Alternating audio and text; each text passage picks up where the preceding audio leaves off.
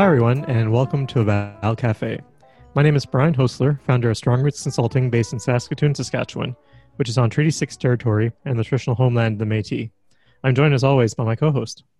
Hi, everyone. I'm Carolyn Cameron, an independent evaluation consultant working out of Vancouver, BC, coming to you from unceded Musqueam, Squamish, and Tsleil-Waututh Nations territory.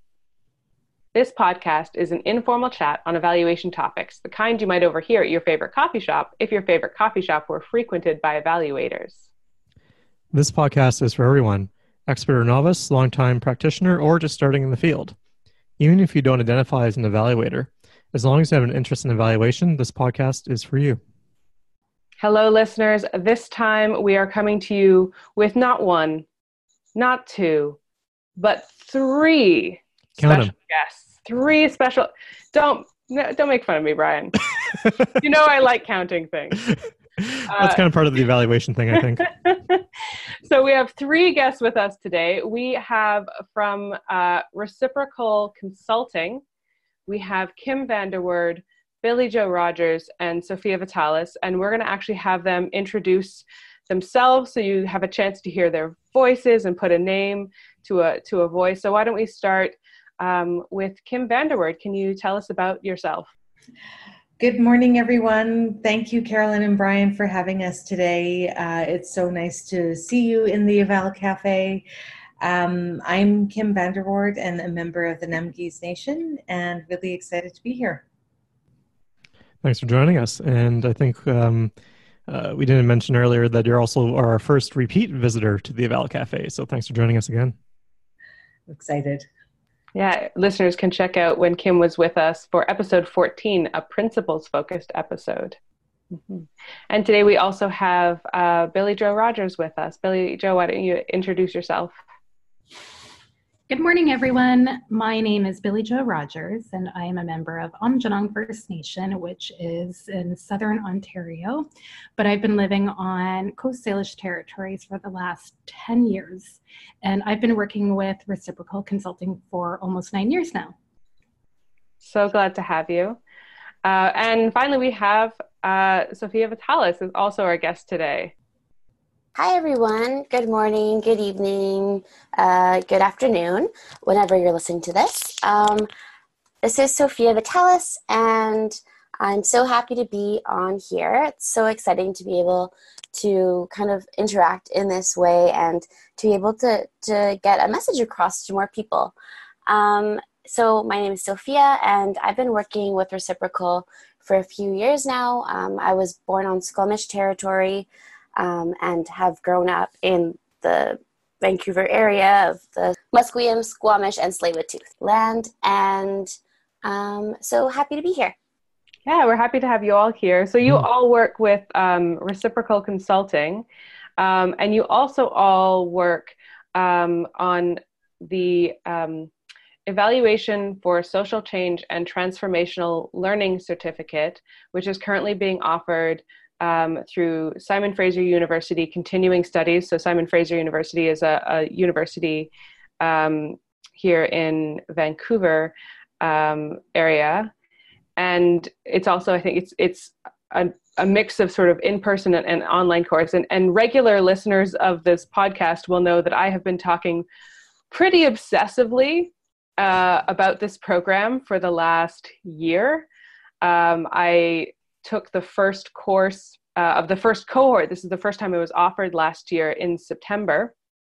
I did the in-person course on transformative evaluation landscapes. And I was originally just going to take I don't really want to do an online course. I'll just do the one in-person part. That seems great. And then I took it and was like, I'm going to do the whole certificate because this is, I mean, it is exactly what it's, I think it's very truthful in advertising. It's evaluation for social change and transformational learning, which is exactly the kind of evaluation work that I'm interested in doing. So I've been taking most of I've got one course left, and then I have to do a capstone as well that I'm going to do this year, if I remember to apply for it in time, which I have to do. And I was just thinking, like, how amazing would it be to have all of you on the podcast to talk about this program, because I think it's, to me at least, and I've been looking, I don't know of any other evaluation training program like it available anywhere in terms of the focus, the content, and the style of delivery. So that's really what today's episode is about, is talking more about this certificate, what the offer of it is, what you're learning about it, and hopefully just sharing with our listeners an insight into what I think is a really amazing, I'm shamelessly promoting this particular certificate program because I just love it so much. So maybe as a starter, can someone describe exactly what this, I see in the outline too that there's some debate as to whether it's a course, a program, or a certificate, but whatever term we're using, and we maybe just wander through that. We kind of started it's a certificate program and there are courses in it. Okay. But every once in a while we might use the incorrect terminology, for which I apologize. Whatever we're calling it, what is it? Let's start with that. Yeah, Kim, do you want to give us like a nice quick overview, just describing the program from your perspective? Absolutely. And I definitely want to start with enormous gratitude to Carolyn for your shameless promotion of this course, and just noting how amazing it was to have you at the table when we were starting the course last year. We're very grateful. It is a certificate course through Simon Fraser University, and it does have 5 specific courses within the certificate, as well as a capstone project. So it starts with a 4-day in-person course at SFU downtown, and those 4 days we and I'm really grateful that SFU had the Shanti Besso had the belief and thought about the importance of really tackling worldviews, and especially within a university setting where we privilege Western worldviews so much. She wanted to kind of shake that up, and at the very core of it, really explore our worldviews and make space for new worldviews, other worldviews. So we do start the 4 days with looking at that and thinking about Indigenous worldviews and thinking about the history in Canada, and why do we need social change? We unpack that quite a bit. We explore allyship. I think everyone who came to the course is an ally of some issue in our communities, and some concerns that they have. And we just put that all on the table and talked about what allyship means and why do you want to create social change. So we start with that foundation, and then each course kind of builds on the learning arc. So these social issues don't exist in a vacuum. They exist in a really complicated and complex system of our society. And that would be the second course with Mark Kabaj, where they explore complex-based and system thinking processes. So that's each of that. We start with 4 days in person, and then there's 4 online courses. And Mark's is the second one. And then the third one is looking at evaluation, leadership, and learning. And just as a sneak peek for the 4 days, we had everyone repeating the mantra, evaluators as leaders, leaders as evaluators. And I think that was one of the core messages that we had when we created the course. So the third module is really about leadership and learning. So when Carolyn mentioned earlier that this podcast is for everyone, it's also the same for this course. So it's not just evaluators who attend, it's also leaders of organizations. I think if you're in a leadership position, you're constantly evaluating and reflecting and checking back in on what you're doing. So the third course in the certificate looks at leadership, and then the fourth course looks at designing your evaluation to create the space for transformation and learning. And then the fifth course is around, this is a course that our team is quite involved in. It's looking at how data is political. And it is profoundly subjective, how we create our research processes and all of that. So looking at the different paradigms of research, how that contributes to the data being political, and then how to communicate your findings at the end. So we look at different ways to present findings. I think generally speaking, people are really into the traditional tried and true technical report, but there are definitely other ways to present the work that you've done. The final piece I'll just add is that there is a capstone project, and Sophie and I were just at the delivery of all the capstones for year one. We brought all the students back together again in person, and everyone presented their capstone project, which is meant to be about the equivalent of one course, so maybe about 35, 40 hours of a project that is not a make work project, but something that is built into the work that individuals were doing outside of the certificate. So anything that was going to be helpful in their work life. And it was so fascinating to see what people were presenting. They were talking about evaluation frameworks and really looking at ways to disrupt evaluation in a way that they hadn't done before. So it was pretty cool, but all of those components contribute to the certificate. Yeah, I got a chance to attend that capstone presentation session, even though I hadn't done my capstone itself, but I knew all the people because we'd been in the first cohort and had bonded. So I got the chance to come and see all of those presentations, and they were moving. Like, I was moved to tears more than once from the things that people were talking about. And I noticed you clarified, like, it's this course is not only for sort of people who already think of themselves as evaluators. And I mean, that was really true. I think the vast majority, I think in that very first course, there were maybe only 2 of us there out of, more than a dozen people who actually even referred to ourselves as evaluators, and everyone else was like very new to evaluation. And by the end of it, I know that people were really passionate. Some had even taken jobs in evaluation throughout being in the course. So it was really, in so many ways, transformative. Sophie, you were also really involved in that first cohort. Did you want to add anything to the description of the program from your end? Yeah, and I just wanted to add to what you're saying that I think it's a really cool opportunity for people in all areas to really kind of gain, not literacy per se, but to gain understanding and a little bit of, self-confidence and power when it comes to evaluation, so that it becomes an accessible, reflective tool for like all different practices and even small organizations that may not be able to hire an evaluator, even if, they're economical evaluators, and to just have that agency to evaluate and reflect on your own stuff.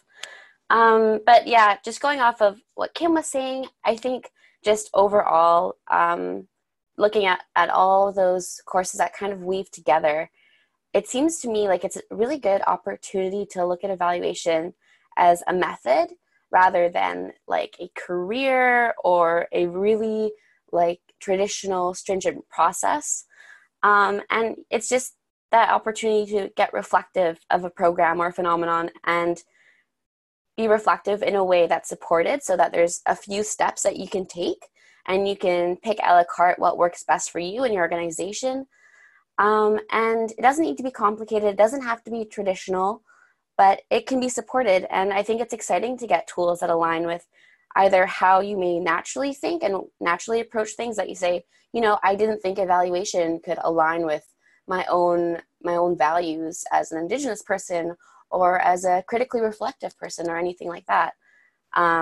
And it can also be something that completely turns your world around, and using methods that really push you out of your comfort zone so that you can see something new. So I think it just gives an opportunity to have that space to think about those things, because everyone is so busy in their work. So it's exciting to be able to be in a space to share those things and to work towards something something useful for your own work or for your own life, but at the same time useful to be able to have those thoughts and reflections on reflecting. It sounds like it's not just transformational, looking for social transformation, but also is transformational for those participating. And like Carolyn said, that even some people who weren't evaluators coming in kind of were finding positions and work and seeing how, and what you're saying, Sophie, about seeing the connection with their own lives. Is that something you kind of intended in starting up the course? I don't know. I think we had just this huge idea, and we were so excited to see what the outcomes would be. But really, so much of it was that first cohort that was so willing to like jump straight into it. And then we kind of saw it opening twofold and kind of rippling out as people became more and more invested in it. Then we were really seeing the impacts live of how this was really being transformative for students and for ourselves. What do you think, Kim? Yeah, I think when I think about the work that our team does, I know that it's really personal for us. So that was probably a dream that it would be really personal for others, and that they would take the time to reflect and see how it fits in their own life about how they can be leaders in social change. It was like, I think any evaluator listening to this will appreciate the question of unanticipated outcomes. It definitely showed up much more pronounced than I imagined it would. Just the individual transformation. And I think when we think of things like our team is quite involved in the reconciliation movement, one of the things that we talk about is that has to start with yourself. And I think when you think about social change, it has to start with the individual and really reflecting on what their allyship means to them for whatever they're taking on, whatever they're really passionate about. Somewhere there's a seed where that passion started and has flourished. So yeah, just we're really thrilled at that outcome. Mm-hmm. I know one of the things we were going to talk about is what made you want to be part of offering this program.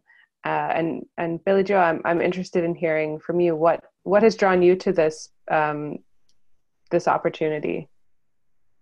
So what made me want to be involved in this particular course, program, certificate, I'm not sure where we landed on what we're calling it.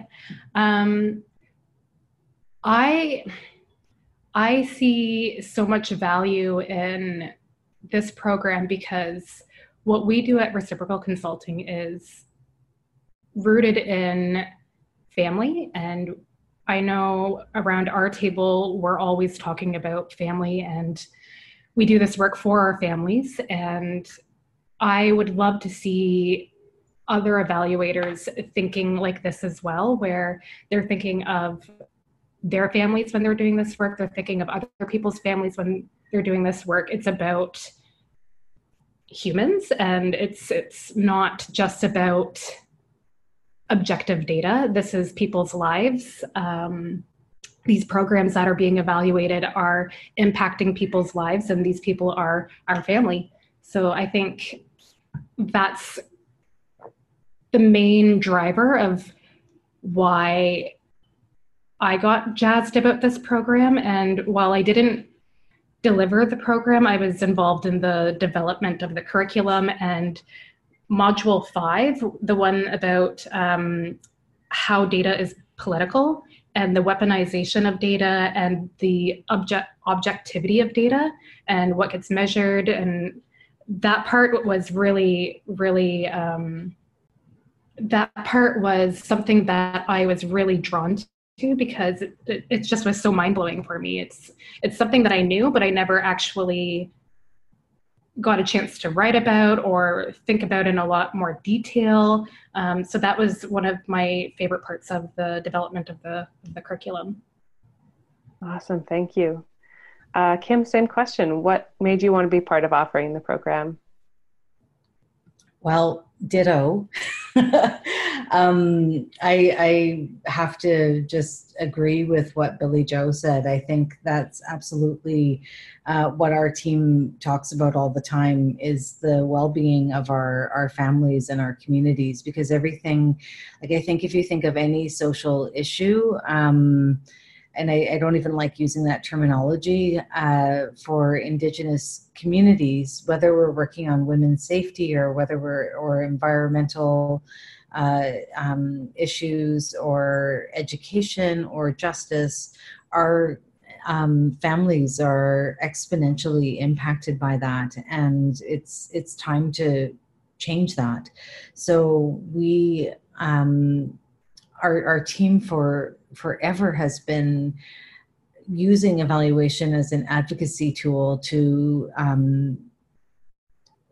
have the funders see that Indigenous ways of knowing and being is okay. It's good to hold up our communities and create the opportunity for them to thrive, and for funders to realize that there isn't just one way to do a program. So we really work to hold that up. So when Shanti came to us and said that they want to create a program about transformation, we couldn't think of a better alignment with what we've been like striving for, and just having the opportunity to have a larger platform to bring others along and get people really jazzed, really passionate about, you know what, it's not just about writing a report that's going to sit on a shelf. This is about identifying, naming issues and creating the change that we really need to see.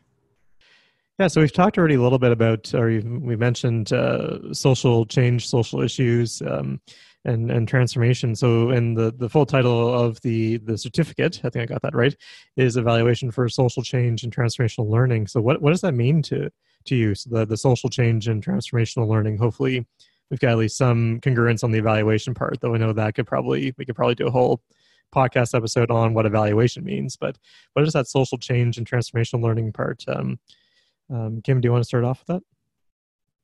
I mean, the thing that immediately jumps into my mind is thinking about one of the elders that we work with and how he said, you have to say hello to a problem before you can say goodbye. And I think we have for too long been holding up systems that are inequitable, and we need to start naming that and need to start addressing how people of color, how Indigenous people, anyone who's different is not having equitable access to the services that they need.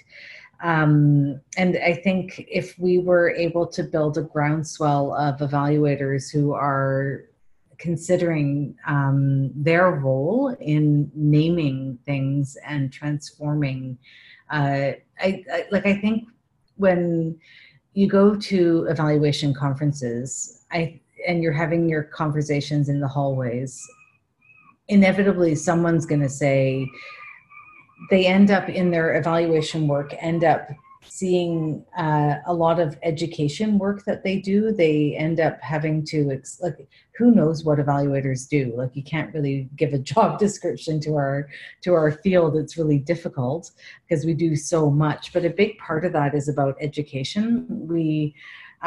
Because our main role is to reflect. We reflect on behalf of organizations, and when we reflect and share that back, that's giving organizations an opportunity to think about what they're doing and whether they're doing it right. Like, are they thinking about the issues that are most germane in the community? So in a nutshell, I would say it's about, we have to start naming the things, and it's hard. Like, I know with our team, being an Indigenous team, inevitably the R word comes up, racism, and that's in so many of our systems. And it's hard to name that. It's hard to name that in a way that people will be receptive to it and take that information in and deal with it, so that they can create the best programs they can. So yeah, I think it's about naming things and understanding that there are new ways and other ways to do the work that we do in our communities. Just to add to what Kim was saying, I think the design of the course was really intentional, to have those few days with us in the beginning to really kind of break down those things of naming those inequities and those kind of racist systems that a lot of the work happens within. And I think it was a really amazing opportunity to kind of kickstart the transformation in person and to be able to get that ball rolling throughout the online portion. So yeah, so I guess that's not necessarily what it means to me, but I think it was a really great design choice to have that time in the beginning of the course to really get deep and to be able to outline our own biases, where we come from, our families, our roots, and then go from there, because it's such an amazing way to build an evaluation practice, like the way that Kim and Beach have done, and I guess myself, to start from a place of who you are and where you come from and where your heart is, to be able to do the best work you can. And it's, kind of like, I'm sure your episode 14 was talking about in principles focused evaluation, but this is like something that, you can live and breathe and sleep in. So, yeah. Great, yeah, and I think it's been a strand in our last several episodes, or a lot of our episodes this year, just around, that kind of personal element in evaluation. Just that, we're not, automatons in this, or not people without backgrounds. We do bring our own views, and there's it can be challenges in that, but I think there's a lot of benefits, and there's a lot of things we can bring our full selves into that, whether it's creativity, whether it's our own past trauma and all that. There's a lot of opportunity, I think, to name that and to acknowledge it, and to say, how does this impact my work, and how can I bring this into my work? Mm-hmm.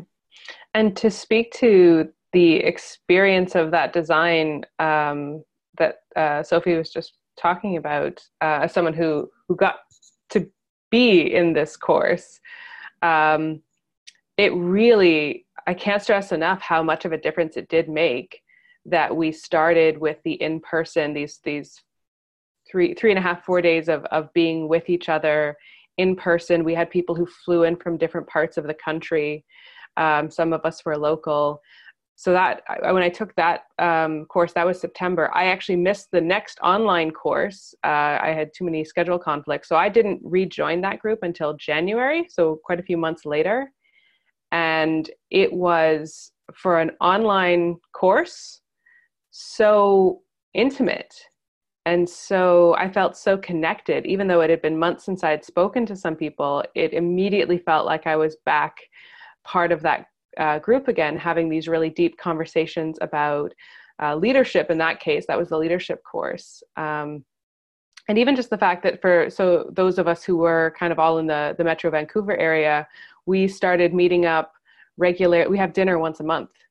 And, we bonded, we're friends, we're supporting each other through our various transformations, many of which have been kicked off by being part of this program. Thanks for that.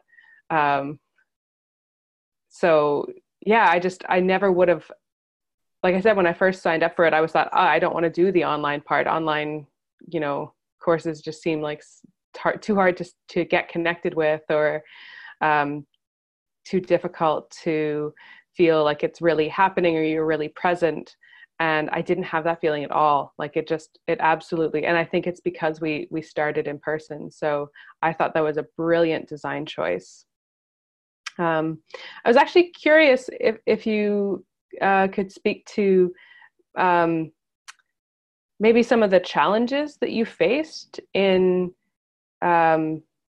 designing and developing the program the way that you have, because it did seem to me to be different, and in a powerfully good way, but in a way that I sometimes thought, I wonder if it was always easy to pull this off in sort of like a traditional university type environment.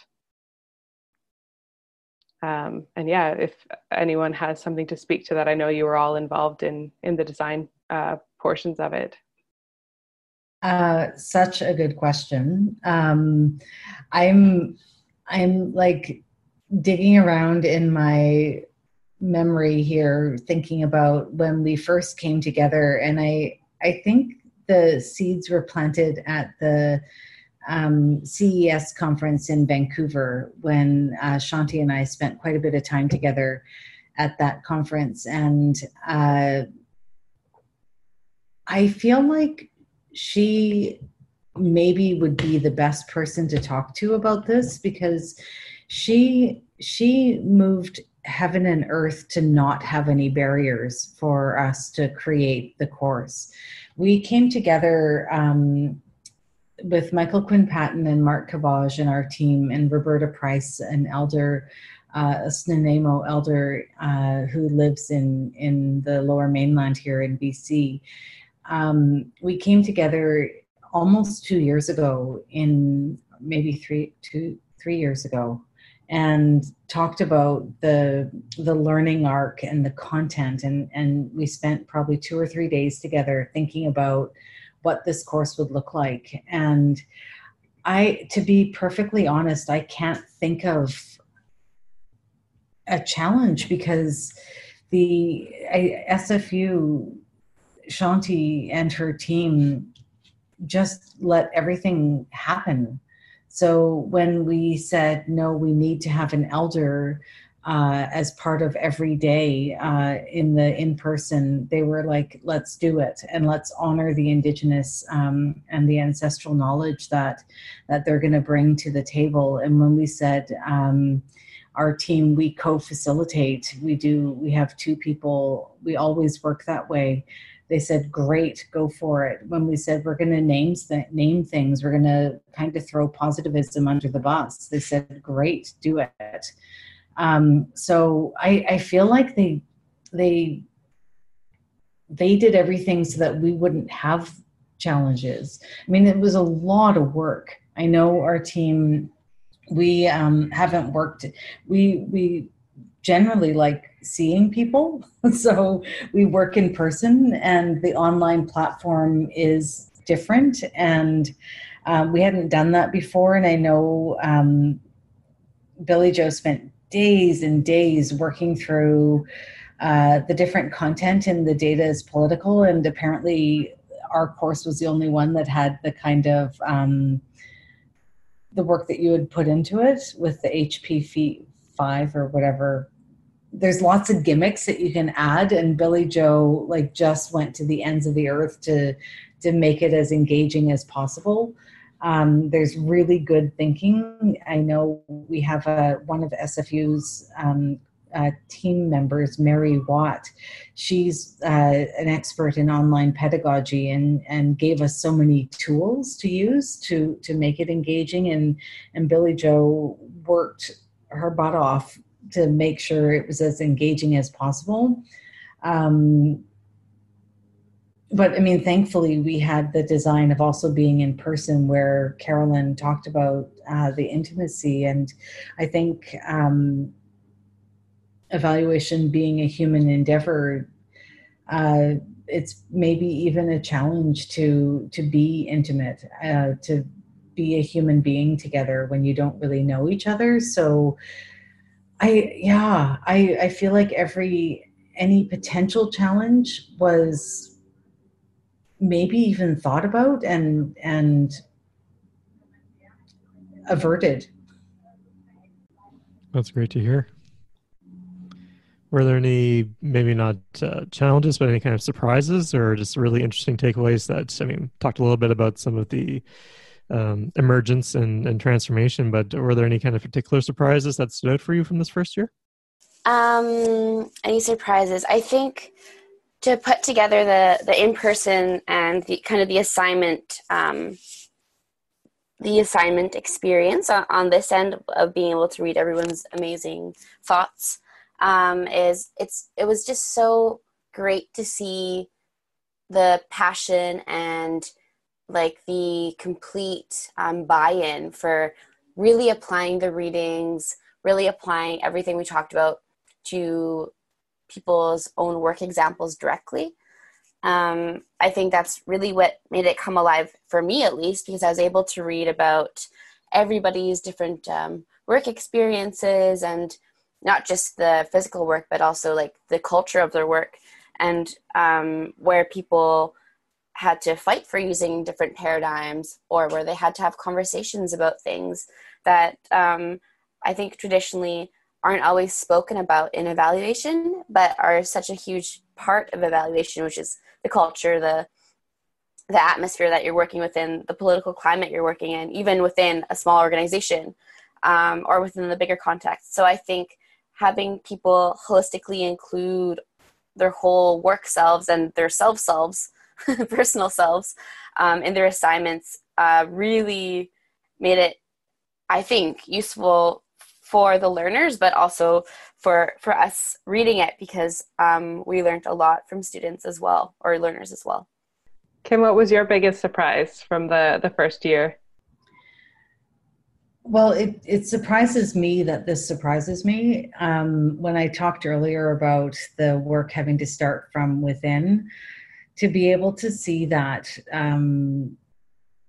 transformation at an individual level was surprising. When we got together with the capstone day at last month, and bringing back together the number of people who had done a capstone, it was incredible to see how people talked about their lives and what had happened since then, and just not only the individual but the professional, the worldview transformations that people had. It just was, I feel really grateful to have been able to be a part of that. I'm curious about what you feel makes this certificate program different, maybe, from what else is out there in terms of evaluation training opportunities. What unique thing that you bring to this? That's also a great question. I know that SFU, prior to doing this and even being able to get the course approved through Senate, they had to do a really comprehensive environmental scan to see what is being offered out there. And I think from what we could see, there is a lot of training on what you could call traditional evaluation. So, I don't even know if you can say a lot, but there's training on traditional evaluation where you say, these are the 5 activities. There's a needs assessment, assessing program theory, program process, the outcomes of a program, the cost effectiveness of a program. So there's training that works on that. There's training on different methodologies like empowerment evaluation and developmental evaluation. There's training on survey design and writing reports and those kinds of things. But I haven't seen anything that looks at the social change piece of it. And that is, at the end of the day, why we do this work. But I'm not sure that it's something that's articulated everywhere else. So it does. It is a bit different than everything else. I was really struck by, I think, 2 of the things that stood out for me. I mean, I felt the design of it was really different, but also and you've touched on this a little bit already, the fact that you had an entire course devoted to complexity, and then another entire course devoted to leadership, as the first two courses, like even before we get to like the evaluation design part, which I think is what most people would think about looking for when they're signing up for some evaluation training or certification. And I noticed when we did that course, so people were able to sign up, even if they hadn't done some of the other courses. If you didn't have to be, unless you were enrolled in the certificate, you didn't necessarily have to do every single course. So we had people who sometimes joined us for just one or two. And I noticed that especially, the evaluation design and the data collection seemed to have a lot of folks who joined just for those. And I'd be interested in knowing what kind of experience they had, because I know that having those first three courses really, for me, made a huge difference in just having talked about worldview, having had those conversations. I didn't get to do the complexity course. I'll do that this year, but I've, through my other work, have learned about complexity. So being able to bring that lens in has absolutely transformed the way I do evaluation. And then, the focus on leadership and that motto for the course that you shared with us right away, I think it's like written on the top of my very first page of notes from the very first course: evaluators as leaders, leaders as evaluators. I mean, to me, that's just, I've never seen that offered anywhere else. And that to me was a huge attraction to the initial course and then to the whole certificate, this idea of how deep we would go. And I think, especially considering the kinds of conversations we've been having on this podcast over the past, almost a year, about how we can do evaluation differently, looking at evaluation as healing work, as sacred work, looking at the ways we can bring joy and creativity into our evaluation, the kinds of evaluation work that are being proposed, like things like developmental evaluation, principles-focused evaluation, transformative evaluation, and what feels like this enormous sea change in evaluation that's being driven not by, by a few things. One of it is, we want the world to be a better place for everyone. That's a huge part of it. And also we want our evaluation to be useful and meaningful. I think that's one of the huge drives. It seems so practical to do the work this way. That's what I feel like I've been taking away from it, is when I do this work, when I learn how to do work this way, when I do things like go deep into complexity, go deep into leadership, my own personal leadership, when I explore my worldview, and then when I take all of that and apply it to design, when we talk about things like racism, when we talk about things like colonialism and the impacts of that in Canada, and then how that shows up in our evaluation work and the programs and things that we evaluate, that makes the work so much more meaningful. It's not just a feel-good thing. It is a feel-good, like it feels good to do the work in a way that's more meaningful to people. And it works better. The communication, the conversations are richer. People are more engaged. We learn more. I see more change happens. I realize, sorry, I'm going off on a bit of a rant here, but I feel so, participating in this program was transformative for me. Like a year ago, I was not the evaluator. I was not the person that I am right now. And I'm just so grateful for having had that experience. And it's not something I've seen available anywhere else yet. Well, actually, the other thing I could think that's maybe somewhat comparable are some leadership training programs that I've had some connection and some experience with. So, but those ones haven't had explicit evaluation components.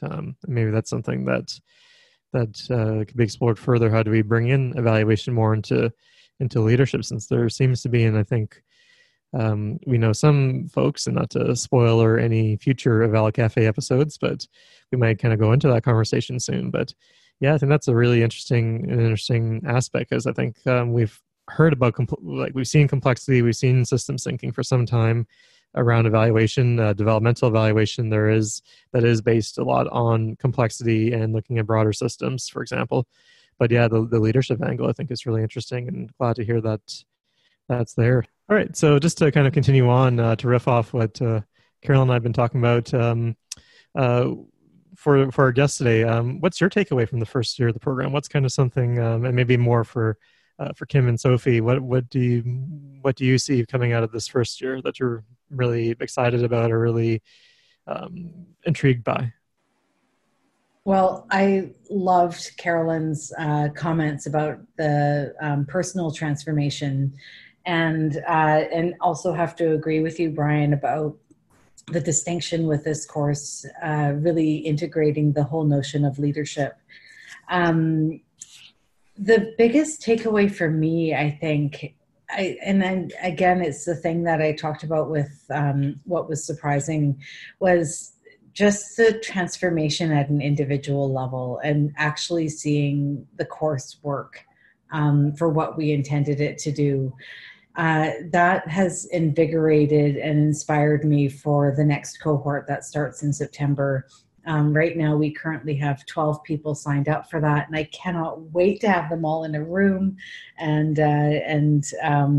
start this course again.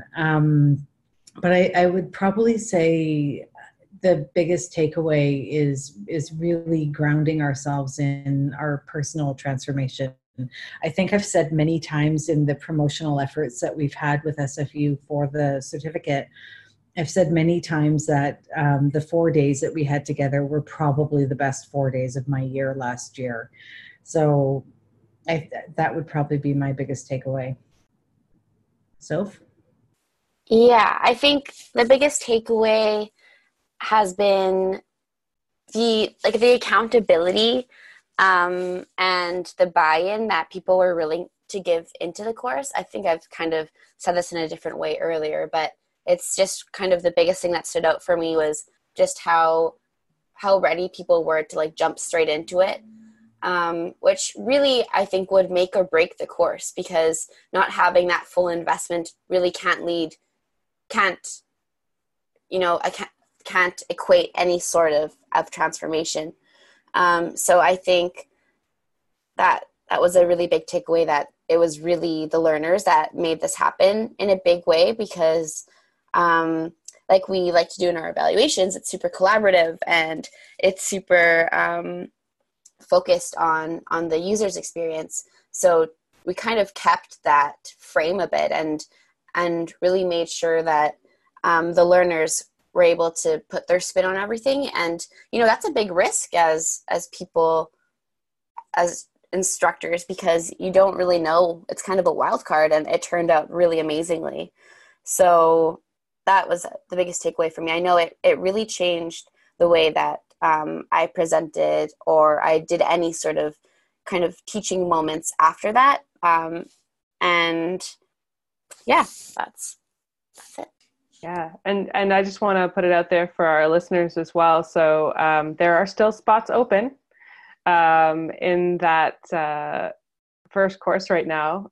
So you can join those 12 people for a really wonderful, transformative experience. Just putting it out there. And yeah, so looking forward into this next cohort that's starting up.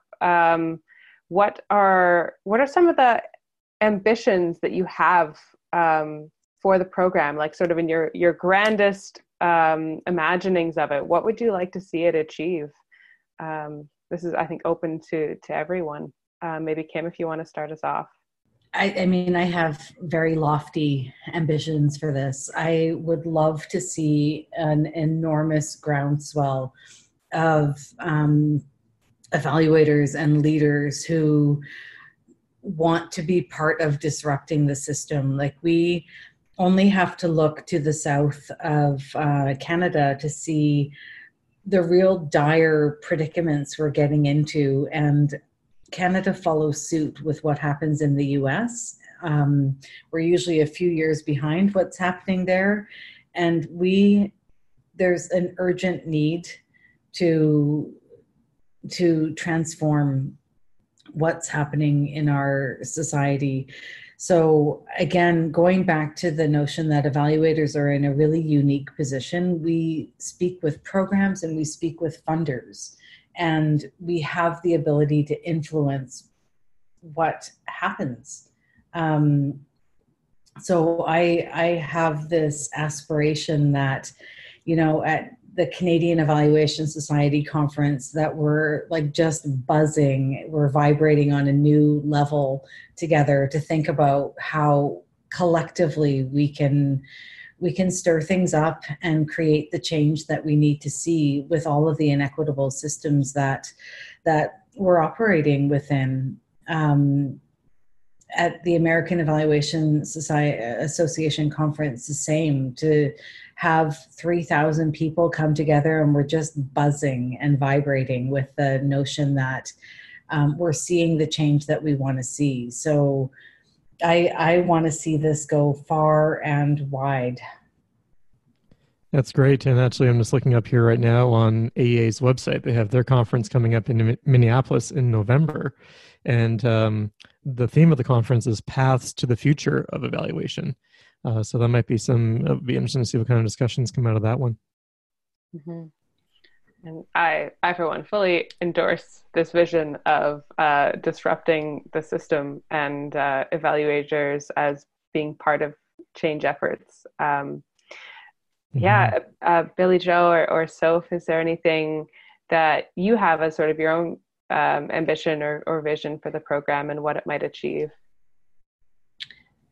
Yeah, I think mine's a little bit on a different track. I'm on a different train here. I have this vision of, or I would love to see some sort of a mentorship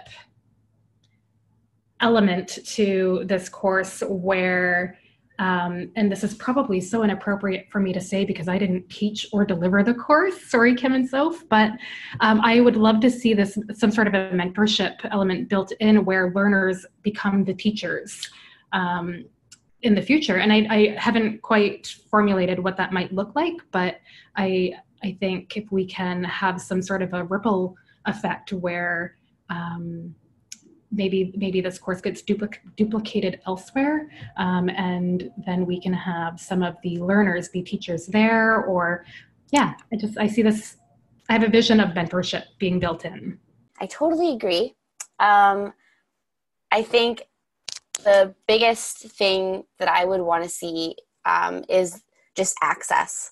So all these people and programs in this universe of program evaluation and social programs, it would be amazing for everybody to have access to these tools of evaluation and of people-focused evaluation and community-focused evaluation so that everyone can access the funding they need and communicate the beautiful things that the programs are doing to funders in creative ways and in ways that make sense for the programs, not only for the funders.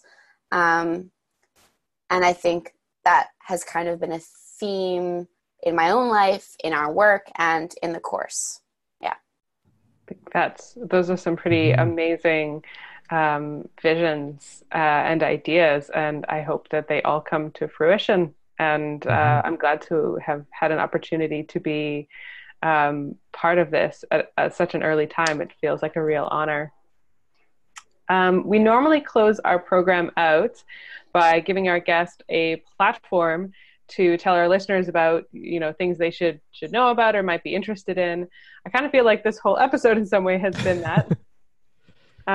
But is there anything else that you would like our listeners to know about, maybe about the program, the certificate, if there's anything that, that they're curious about that you think they should know, or if there's anything else that you guys have going on through Reciprocal or things that you know about happening in the community that evaluators might be interested in hearing about over the next little while?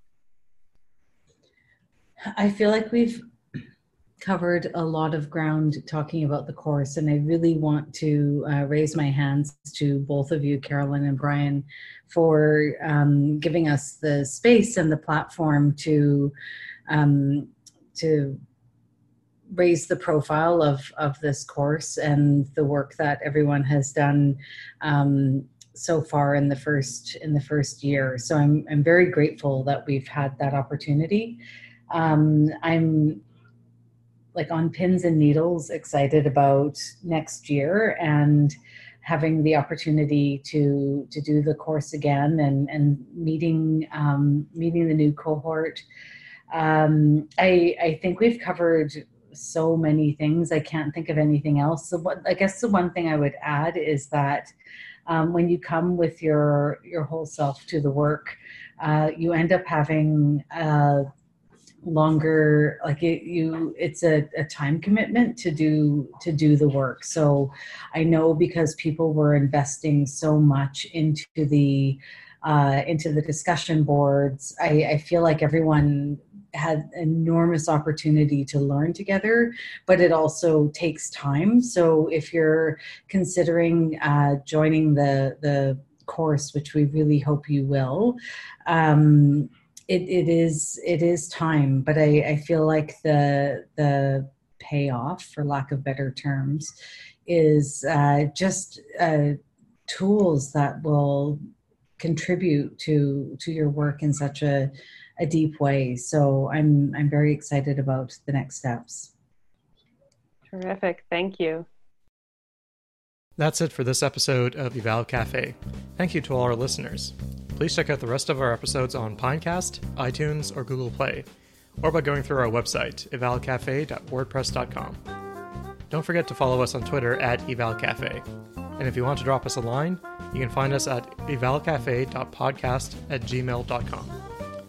Musical credits go to Kevin MacLeod at incompetech.com for Poppers and Prosecco, our intro theme, and Dispersion Relation, our outro, as well as to Tim at tabletopaudio.com for the lively cafe ambiance in our intro. But the recording is definitely working. We will have something to work with. Everything is great. Try not to play the maracas in the background. That's the only thing that we ask. Mm. That's enough. That's a good ask, I think. We can respect that. Yeah. You know what I realized while we were recording this, by the way?